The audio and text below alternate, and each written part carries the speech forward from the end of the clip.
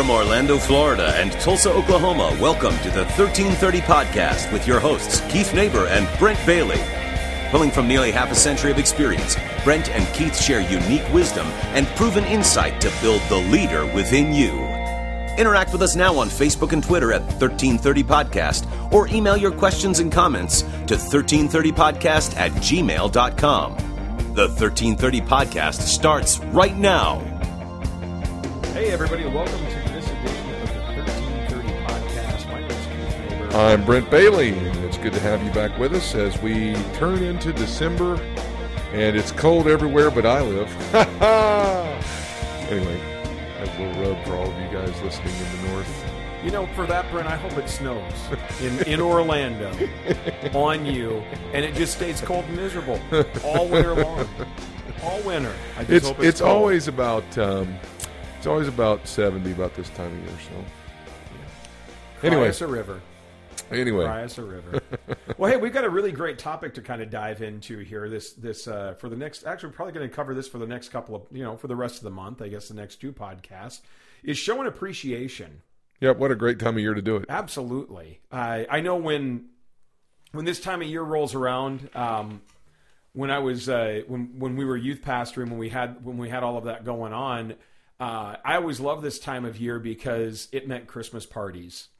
And man, give me a reason to have a bunch of people over to the house, and it doesn't need to be a big one, but Christmas was always a big one for that. And I always gave my volunteers the option of, hey, do you want to go, and we'd kind of take a vote on it, do you want to go to a restaurant or do you want to come to my house and I'll cook for you? And the entire, it was always unanimous every year. I batted 1,000 on this one. They always said, let's go to your house and you cook for us. So man, we threw down just a huge spread of, Christmas cheer and Christmas food. We were making turkeys and baking hams and doing brisket. And I mean, we did it up right. And the reason why it was such a big deal to me was it was really one of the best ways that I could to show them how much I appreciated them. And there's nothing better than getting together with a lot of really good people and good friends and eating good food. Yeah, I mean, at this time of the year, I mean, we get gifts and things like that. I mean, we just came off Thanksgiving. We're going into Christmas. It's the giving of thanks. It's the giving of presents. It's to show somebody how much you love them. But since we talk so much about this, we in this topic of dealing with people that follow you, you should always be in this type of mode anyway. You should always be appreciating the people that work for you. And the thing that, as we're just sitting here talking about it, the thing that really, I think organizations that are getting set apart is that they're not substituting appreciation for the paycheck. You pay somebody a wage for working there, and that's well and good and right. And they earn that. But that doesn't mean you appreciate them.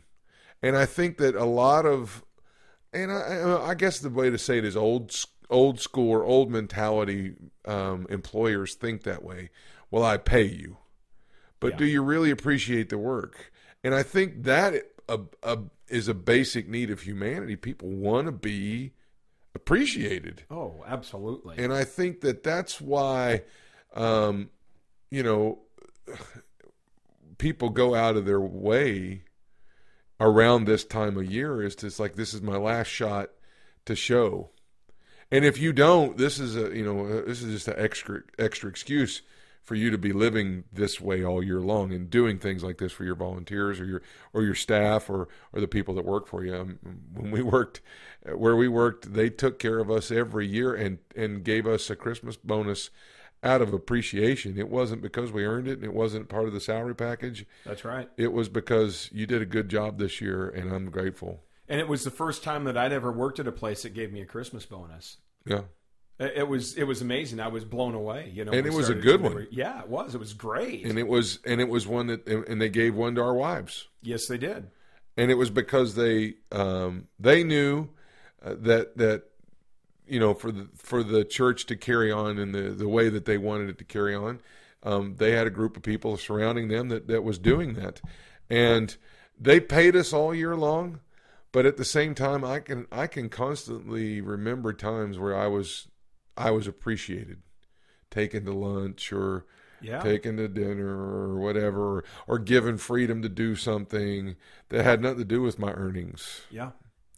Well, and we all, I don't know, we as pastors, we have an expectation at that time of year that people are going to do something for us, deserved or not.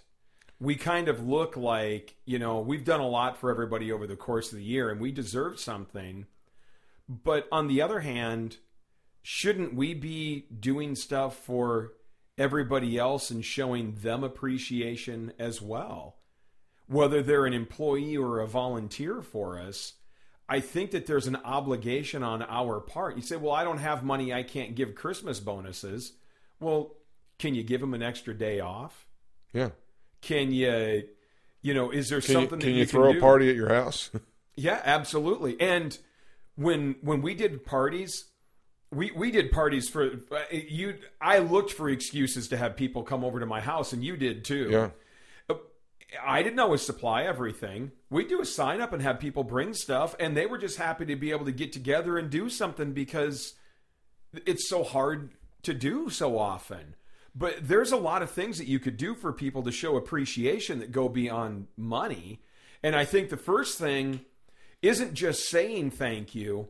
It is getting out a good old-fashioned thank you note, an actual card, and handwriting something and addressing it by hand with your writing and not your wife's or a secretary or somebody else. But you as the head of the organization, you as the pastor or whatever it is that you're over, whether you're the senior pastor or the lead pastor, however you want to say that, or you're a volunteer and you just happen to be over the children's or the youth or music or whatever, for you guys to sit down and actually hand write something out that is meaningful of something that somebody actually did and remembering that's the kind of stuff that people say. If I have every thank you card that I ever received as a youth pastor, I still have it to this day. Yeah. That was in a file. The fuzzy file. That's absolutely right. And I would pull those out and read them because they made me feel good and it was meaningful. I remember last year around this time, it was actually on Thanksgiving Day, I had a family that had 3 kids in the youth group when we were doing it. He texted me, the dad texted me on Thanksgiving Day and said, I was just sitting here thinking about my kids and the life that they live, and I couldn't help but think how thankful I am for you for speaking into their lives. And it totally caught me off guard because I haven't been here in 2 years at that point, and I wasn't, and they don't live here anymore either in Tulsa. They've moved on to something else, and it was really, it made my day.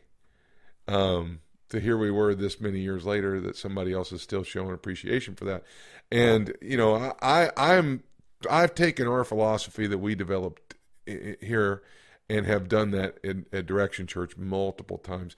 We do a big Christmas party for the church. I've brought the pastoral staff over to my house. I bring all the elders over to my house multiple times a year, but then we do it a little bit bigger about, around this time, just because I know that our church would not be nearly as far down the road without what they've done. And it all makes them feel, thank you, Pastor, for doing this for me. And it's like, no, thank you for helping us get to where we are. But to me, that's part of the key of success with somebody is realizing you're not the one that dug the ditch by yourself, so to speak. There's a lot of other people that put in some hard labor to get the church and that organization to where it is. And I think it helps keep us humble. Yeah. And in line by looking to others and say, this place is great because I've been able to stand on your shoulders and see farther than I could ever see if you weren't there. I was studying up on working on my doctorate for ministerial leadership, and I ran across an article where a guy said that the first 18 months of the 3 years that Jesus had his ministry, the first 18 months, he did most of that by himself. We all look at it as it just happened, but it was really broken up into 2 18-month stretches. In the first 18 months, that was pretty much him in ministry alone. Even though there were lots of people following him, he was doing most of the work himself. And the second 18 months is when he chose the 12 disciples out of the 72 that were following him. Right. And it was out of those 12 is when actually a lot of the big things, more of the big things happened in the second 18 months than in the first 18 months. And I have to just sit back and look at it and go, well, if Jesus needed 12 to run his ministry for him, who are we to think that we don't? We need the people that we have around us. We need the people that are volunteering for us, and we need the gifts that they bring to the table. And every one of those guys, even though we're unlearned and rough around the edges, they all brought a gift to the table that served Jesus' ministry and caused it to grow and flourish and become what it is today. What it is today. Yeah. And the thing is that he appreciated them so much that he empowered them to go further even without him. When he left, they did their best work. Absolutely did. So, it's a great time of year for you to just set aside a moment and tell your people, your volunteers or your employees, it doesn't matter. Tell them how much you appreciate them. Vocalize it. Let them see that you hold their value in your hands, that you understand the value they bring to the table, and it's more than just the paycheck they're receiving. It's coming from your heart. Well, and along those lines, I think that if it can be something specific rather than, wow, you guys did great. Well, what did we do great? Well, when we did this or we did that, or, we pulled off the greatest, Easter service that we've ever done, or we've pulled off this great event or this big event, regardless of what it is, big is a relative term, in relation to your church. If you've pulled off something, celebrate that. Yeah. We've got to learn to do that. And that's where you come back where, if all that we have to pay people is our gratitude and thanks, then what's holding you back from paying them more? Yeah.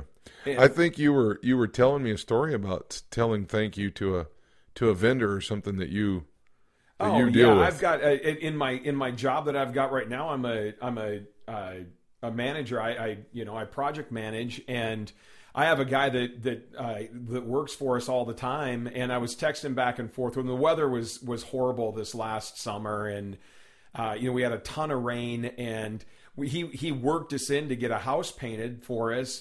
And I just sent him a text message and said, man, I just really appreciate how hard you guys work and the quality of work you do for us.